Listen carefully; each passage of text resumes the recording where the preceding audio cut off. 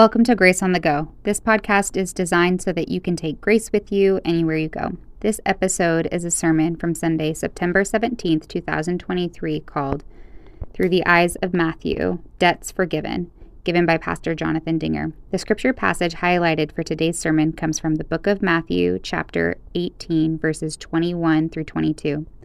Then Peter came to Jesus and asked, "Lord, how many times shall I forgive my brother when he sins against me? Up to 7 times? Jesus answered, I tell you, not 7 times, but 77 times. Well, God's grace and His mercy and His peace are yours in Jesus Christ, our Savior. And there's an outline. If you want to jot any notes, we'll, of course, project it up here. We'd been doing a number of them to introduce the annual theme for us of come and see the works of the Lord.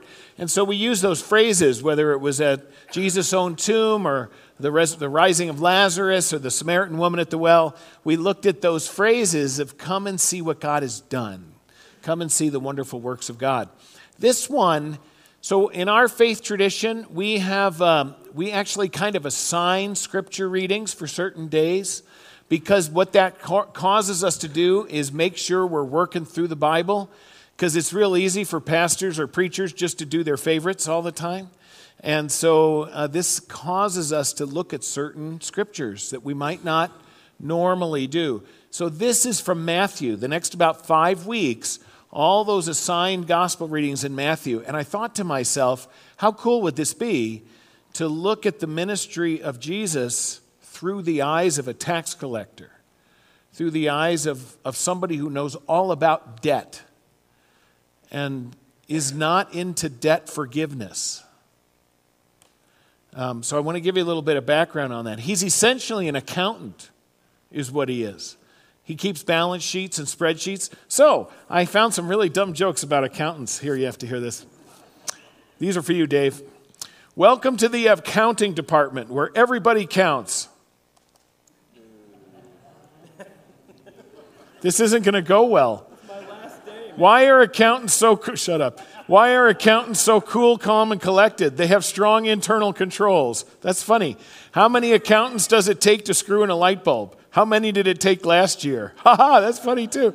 What do you call an accountant without a spreadsheet? Lost.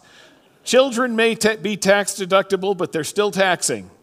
Yeah. If an accountant's wife can't sleep, all she has to say is, honey, tell me about your day at work. A woman went to the doctor who told her she only had 6 months to live. Oh my, said the woman, what do I do? Marry an accountant, said the doctor. Why? Will that make me live longer? No, but it'll seem longer. You've never heard these, have you? Yeah, right. What's the definition of an accountant? Someone who solves a problem you didn't know you had in a way you don't understand. Anyway, sorry. Okay, I just thought those were fun. Matthew literally is, and the reason we joke about that is we're keeping an accounts, and the balance sheet needs to add up, and it can't be in the red, and we need to know what's owed and where you're going to get it and how you're going to do it, how you're going to pay that back. So I want to give you just a little bit of information here on Matthew, who in Latin is called a publicanus, a publican. In the King James Version, the tax collectors are often called publicans. And so they compare the Pharisee and the publican. That's one of the parables that Jesus tells. They compare. So he's a publican. He's a public servant. He's hired by the Romans. And there was no one more hated in all of Israel than these guys.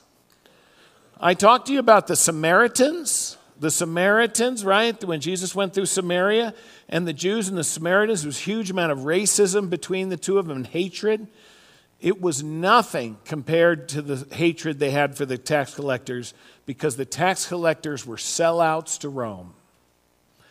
They worked for the Roman Empire, and they collected all those. Oh, sorry, Dana, for those jokes. Yeah, okay. Any other accountants here I probably offended? No, anyway. But there was no one they hated more, because they were traitors. They were traitors. They collected taxes. Here's how it worked. The Roman government, to be honest, much of why they expanded their empire was to expand their economic reach, to tax, to make slaves, to increase the wealth of Rome itself and Italy, that area, have it grow and be. That was why they were constantly land hungry and people hungry. And the rule in Rome was you had to keep the peace. This is why Jesus gets crucified, to be honest. It's this desperate measure of trying to keep the peace among the people. That was the one rule that Rome gave to all its governors, all of its people. Keep the peace, keep the money flowing. It actually sounds fairly okay, like today. I mean, it sounds like we can relate to that.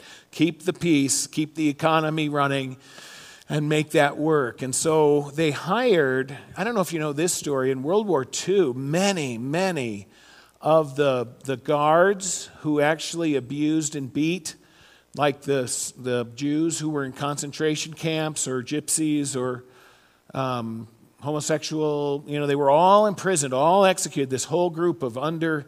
In World War II, it was a horrible act. They took people from those groups, and they would do it because they would get better food, and they said, well, you won't die, we won't kill you. Well, they did. And they were hated, just despised, right? Because it was one Jew beating another. They hated the tax collectors. I'm telling you, this journey that Matthew makes to be in the group with Jesus. So are you fans of The Chosen? I am. I'm a fan of The Chosen. If you haven't watched it on angel.com, you can watch all these episodes for free. It's not going to be till next year, till they come out with the fourth season. But they do a fine job. But I always tell people, please allow The Chosen, what you watch, to take you to the scriptures that it's referencing and read it in the scriptures. What we want to do is make sure that people don't think The Chosen is the Bible. The Bible is the Bible. And The Chosen is a wonderful, I think it's well done. I really like it. They do a thing with Matthew, though. Have some of you watched this show? So the way they portray Matthew, and they do so much accurate stuff. They do a great job. Jesus calls Matthew out of his tax collecting booth. And he's got Roman guards protecting him and stuff. I mean, he's the richest guy in Capernaum, maybe in the whole region. I mean, he is wealthy, because how it worked was you had to collect an amount per person, right? So they just calculated the population. That's why you did a census and stuff like that. Here's how much we need to get out of that region, out of the Galilee, we need to get X number of, money. And but the tax collectors could charge anything above that they wanted. And so they became exceedingly wealthy. And they kept a strict accounting of people's debts and what they owed. A strict accounting. And people were executed, imprisoned, and so forth. The story that Jesus tells here is accurate. People would be imprisoned, thrown in jail, executed because of debt. That persists even in Western culture. Debtor's prison in England and so forth. I mean, a lot of those things had to be outlawed. The conditions were horrible.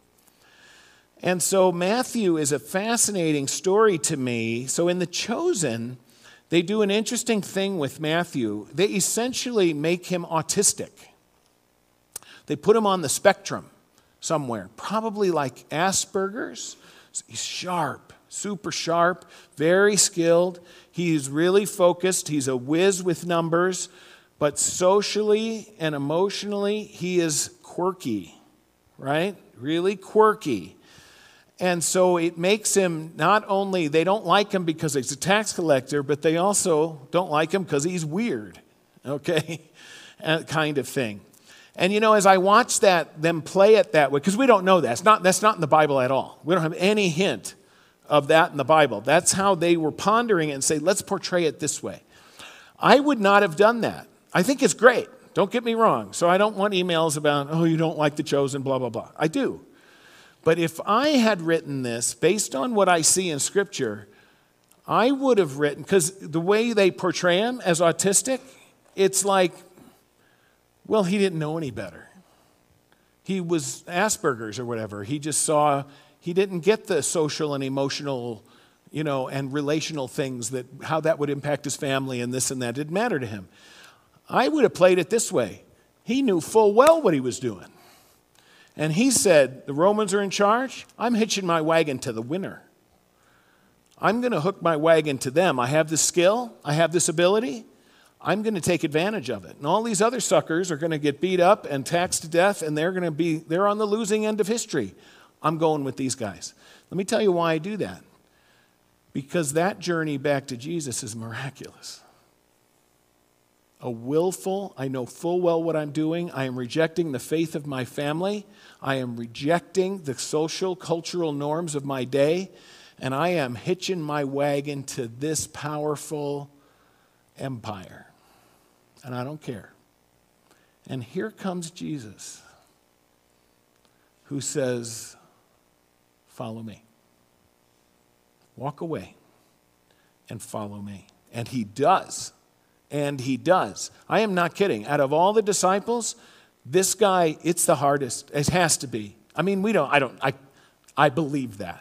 Out of what we know from the disciples, the other Jewish guys that are there, they're pretty devout. I mean, Matthew was not allowed to go into the synagogue or the temple. He was ceremonially unclean 100% of the time, handling all his foreign money, dealing with Gentiles, collaborating with the Romans. He was persona non gratis everywhere he went. They would spit at him and throw horrible things at him. They ignored him. He was ostracized completely. And so this journey that he ends up with Jesus and records this parable, this is a treasure, my friends. It's a treasure because his journey was farther than most of ours. So he knows the real meaning of what it means to be in debt. Did you know how much the United States is in debt right now? $32 trillion. I have no grasp of that. It means $101,000 for every household? Every person. Wow. That's insane. You know what's a problem with when we have debt in ours? We think it'll just disappear magically. Someone will just print more money, which actually adds to the debt, by the way. Oh, never mind. We struggle with this idea. We think debt should just go away magically. You know what the miracle of forgiveness is? We don't get this word right. We use forgiveness, and often we usually mean being nice. Oh, I was late to the meeting. Oh, I forgive you. Oh, I forgot to take out the trash. Oh, I forgive you. Oh, I said I would clean the bathroom, but I didn't. Oh, it's okay, I forgive you. Well, here's the thing. But if somebody runs into your car and causes $20,000 worth of damage, and you say you forgive them, you pay. That's what forgiveness means. The person who says, I forgive, I assume that payment. That's why when Jesus talks about the act of forgiveness, it's a thing. It's hard for us to grasp. And so he puts it in these ideas. So for Matthew, this idea of debt forgiveness rocks his world. It does not balance. It is not right. Somebody has to pay. That's the way of the world. So what I think he did was, I think he did his own balance sheet. And he reckoned that family and faith did not equal the balance he would get from the wealth and the power and authority he would get from the Romans. And so when Jesus comes along and says, you got it backwards, why does he respond this way? So I got 4 things I want to share with you here. Here's the first one. Because I don't know, if you're sitting there, this would be the question I'd pose. How's your balance sheet? How's your spiritual balance sheet? And I can give you some theological answers. Let's talk about it practically here a little bit, based on this parable. So here's the parable, right? And it's so great. It's so great. So just before this, in Matthew 18, it's so cool. It's just a few verses. It tells you how to resolve conflict. By the way, Christians, if you're a follower of Christ and you love the authority of the Bible and the promises, and you're in conflict, go to Matthew 18. Here's how it's supposed to go. When you have a conflict with your brother, if you sin against your brother sins against you, Jesus says this. He says, go and talk to him one-on-one. Tell him what's up. See if you can figure it out.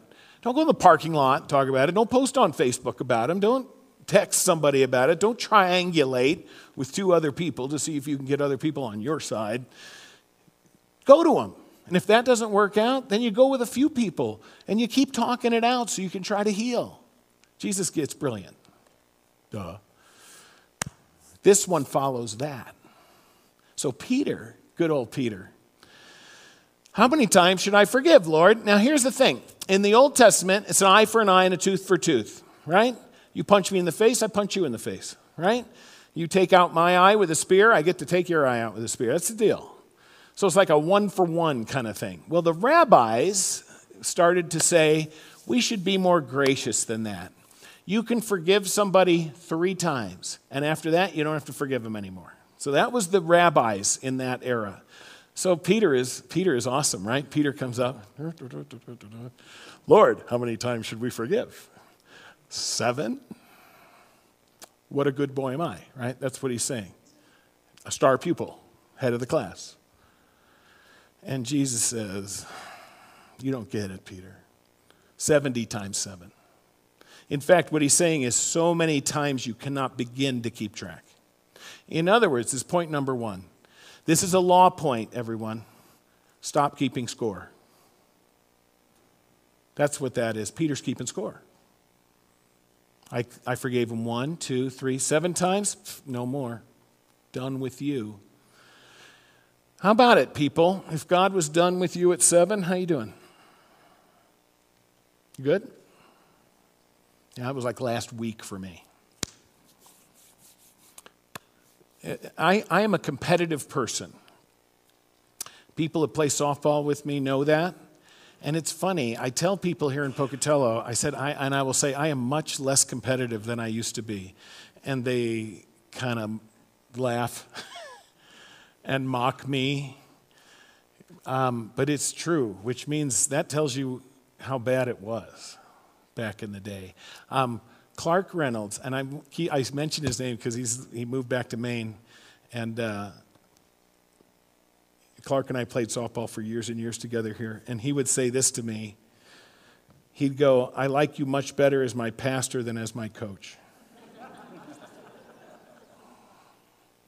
Anyway, here's the thing. The older I get, in all seriousness, the less competitive I get. I've had chances to win. I've had chances to have success. I've seen and been in situations where that's how you measure success, is by keeping score. I'm now at a point where, man, I'd like to see other people win. I've had the joy and the experience of winning. I love it when other people win. That's pretty cool. I'm excited for what God's going to get to do with Chris at Trinity Lutheran Church in Paso Robles. I am really excited for them. I'm excited for Chris. He's going to learn a lot. There's going to be times he's going to say, why didn't they ever tell me this? And I'll say, if you had stayed a year longer. No. No, it'll be great. But we keep score. And so that's my question for you. If you're looking at point number 1, do we have a faith that keeps score? And the funny thing is, if we're keeping score, then at the end I want to have more than you. That's the truth. So if we're playing a softball game, I'd like to have more runs than you at the end. If I'm playing golf, I'd rather have fewer strokes than you at the end, if we're keeping score. If we're not keeping score, no sweat. I'll do anything. I don't care. It's no big deal. I don't keep score. I have so much more fun when I'm not keeping score. I have far greater joy today when I'm not keeping score. Now, when I was in my 20s, I would have mocked you and said, no way, the only thing that makes it fun is winning. You'll get there someday. Someday, that's not the point. Here's my point. Jesus is reminding us we don't keep score because he's already scored it all. All the points have been made. What if you have already won? What if all of the whole tally is already on your side? It can change completely how you give the other team more at-bats. You give them more strikes. You if a person drops a fly ball, you stop and you go out and you show them how to catch the fly ball. If they don't run the bases right, you teach them how to do it. And you're having fun because the points are already been won. There's no score being kept. In our spiritual life, too often we keep score. And too often we keep score on somebody else. This is the second thing, and I'm going to tie it to this. So it took us, Teresa and me, into our 60s before we paid off a mortgage. That was cool. We built our house, sold the other house, built the other house. I was cheap, scrimped and saved. I got stuff that fell off the back of a truck. Legally. And we were able to do it, no mortgage. You know what? It didn't feel as big a deal to me as I thought it would. Here's why. I never worried about that debt. We were able to pay it. I never worried about it. Here's the challenge, point number 2. So the first law point is where Jesus is saying, stop keeping score, Peter. You're keeping score. Stop keeping score on yourself or on someone else. And Matthew's hearing this. And Matthew's whole life is keeping score as a tax collector. The second thing, corrective, that Jesus wants to make is to say this. How great is your debt, Peter? How big is your debt? There's a great story in Scripture of a woman who comes in, and I'll probably conflate these two together. Jesus is at the home of a well-known religious man, and she comes in and she's just weeping. She makes a beeline to Jesus. She weeps. She washes Jesus' feet with her hair. She's just overcome with emotion. Luke 7. And the Pharisee who's there, the host, he's like disgusted because she's a real sinful woman in town. We could imagine prostitute or something like that. And he's in his mind, he goes, ugh, how can he let her touch him? She's disgusting. Doesn't he know? And Jesus says to him, Simon, when I came in here, you didn't give me a kiss to greet me or a bowl of water to wash my feet. But this woman, who is a great sinner, and he said that, her sins are many. She hasn't stopped weeping on my feet, kissing my feet since she came in. And essentially he says to her, Simon, you must think you are forgiven very little because you love very little. But she's been forgiven a whole bunch, and so she loves a whole bunch. I mean, this is the challenge. The second thing that Jesus is trying to teach in this parable is, how big is your debt? Because we make one mistake or the other. We either minimize our debt, because again, we keep score. I'm not as bad as that schlub over there. I'm doing better than them. Or we magnify our debt. If you knew everything about my past, like I'll be out golfing, I'll always ask the guys I'm with, hey, you should come hear me preach. See if I put you to sleep. If I put you to sleep, that's on me. You should come and check it out. And they all go like, oh, the lightning will strike the building will fall down in an earthquake if I ever walk inside it. I said, I'll take that bet. Here, I got 20. Come on in, let's see if it works out that way. And it's interesting because on the other hand, guys sometimes will be straight with me and say, if you knew my past, you would know that God could never forgive me. And I get a chance to say to them, that is a lie. Someone has lied to you, and you bought it. Because look at the story Jesus tells. Guy comes in, 10,000 talents. The estimates of what that is a low of $250 million to one estimate I saw was $3.5 billion. In other words, Jesus tells it, and what do you think his audience does? His audience goes, holy cow, who can pay that back? And then did you hear the dude? He's up there and says, oh, just give me some time, I'll pay it all back. Are you kidding? Who do you think you are? He's a servant in the master's household. But there are people who think that. They either think, my debt's really not as bad as all that. I just need one score. I just need one thing to fall right. I just need to win the lottery. I just need to, whatever, right? It's not that big a deal. Or on the other hand, it is so overwhelming that the king, he had no hope of the king's forgiveness, and wonder of wonders. Because absolutely, Jesus' audience, especially Matthew, is saying when the guy begs and pleads for his life, the king's going to say, cut off his head. And Matthew, to his ears and eyes, must be astonished to say, I forgive you. Because what it meant was the king assumed that debt. The king took the hit. He took the loss, not the guy. And then, of course, as the parable goes on, he goes outside. And this is why I imagine that the guy imagined that 10,000 talents was actually no big deal. That his debt really wasn't much of a deal. But it was 10,000 talents, $3 billion. Because he goes out, finds a guy who owes him, 100 denarii. It's not nothing. It's like $15,000. It's not nothing. It ain't $3 billion. And he throttles the dude. Pay me back. Oh, have mercy. He pleads with him. Same thing. No way. Throws him in jail. And the servants are bug-eyed. They see this guy do this thing, and they are like, did you just see that? Because they heard what happened in the throne room. So they go back and tell the king. And the king blows a gasket. Hauls him in front of him again. So those are the two law points in this. A faith that keeps score is not faith. That's a balance sheet. A faith that trusts in the generosity of Christ. That's the faith Jesus is after. Stop keeping score on yourself or on others. That's the law. The second one is, how great is our debt? And if we think it's nothing, you're wrong. And if you think it's insurmountable, you're wrong. Jesus knows our debt to the very penny, the last penny, and paid it all. I love that song. Pastor Triplett and I go round and round on this. One of my favorites is, it's one of his favorite songs. He loves to play it in church. Jesus paid it all. And do any of you know the next line?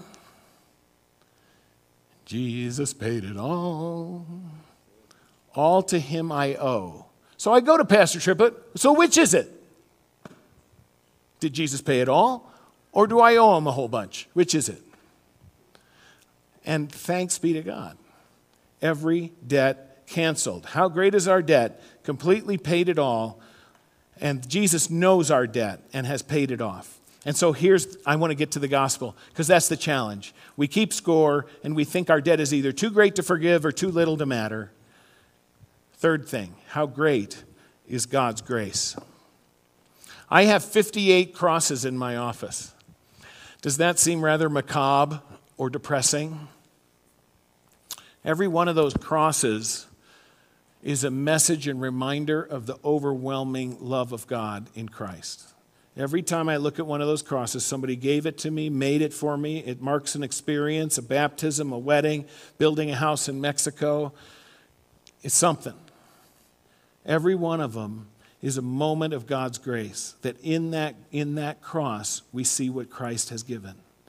I'm going to read you this little piece here, because this is how I think Matthew may have seen this. This is actually, Max Lucado writes it. This is over 40 years old, what he wrote now, and it moves me every time I read it.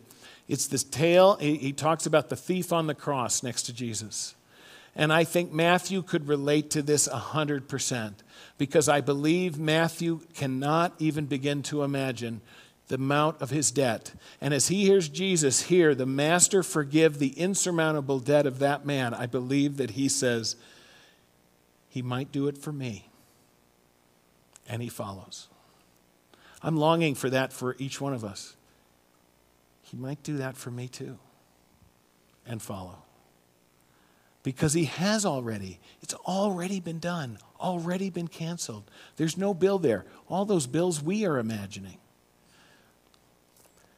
It's called The Tale of the Crucified Crook. If anyone was ever worthless, this one was. If any man ever deserved dying, this man probably did. If any fellow was ever a loser, this fellow is at the top of the list. Perhaps that's why Jesus chose him to show us what he thinks of the human race. Maybe this criminal had heard the Messiah speak. Maybe he had seen him love the lowly. Maybe he'd watched him dine with the punks and the pickpockets and the potmouths on the street. Or maybe not. Maybe the only thing he knew about this Messiah was what he now saw, a beaten, slashed, nail-suspended preacher. His face crimson with blood, his bones peeking through torn flesh, his lungs gasping for air. Something, though, told him he had never been in better company. And somehow he realized that even though all he had was a prayer, he had finally met the one to whom he should pray. Here's a loose translation of their conversation. Any chance that you could put in a good word for me? Consider it done. You remember what he said. Father, remember me. Jesus, remember me when you come into your kingdom. Today you will be with me in paradise. Now, why did Jesus do that? What in the world did he have to gain by promising this crook a place of honor at the banquet table? What in the world could this chiseling quisling ever offer in return? I mean, the Samaritan woman, you can understand. She could go back and tell the story. Zacchaeus, he was a tax collector too. He had a bunch of money he could give. But this guy, what's he going to do? Nothing. And that's the point. Listen closely. Jesus' love does not depend upon what you do for him.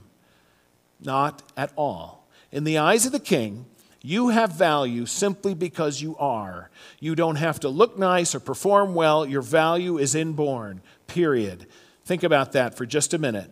You are valuable just because you exist, not because of what you do or what you've done, but simply because you are. Remember that.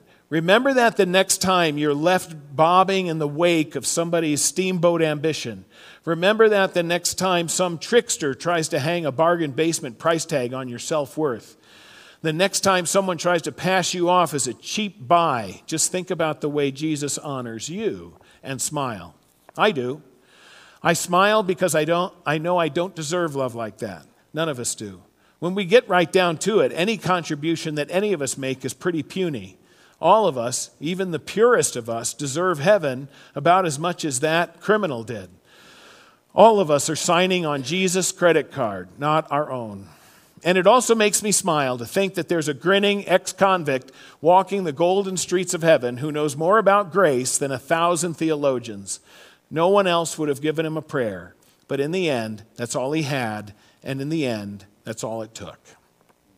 Last point. How great is our opportunity to reflect God's nature? The master brings in that guy and he says, what were you thinking? You went down there and a guy owed you 800 denarii. I forgave all that debt of yours. You begged and pleaded with me. Shouldn't you have learned from that? And this will sound like law. I don't mean it to. What an opportunity for grace. Look how much we've been forgiven. This is the chance to reflect that. You want to reflect God in your world? Reflect some forgiveness. Reflect some grace. And we show the glory of God because that glory has been given to you, full and free, no strings attached. To God be the glory. Amen. If you have any questions or comments, email them to podcast@gracepocatello.org. And make sure to subscribe to our channel to stay up to date on sermons and classes at Grace Lutheran Church in Pocatello, Idaho. This podcast is designed so that you can take grace with you anywhere you go.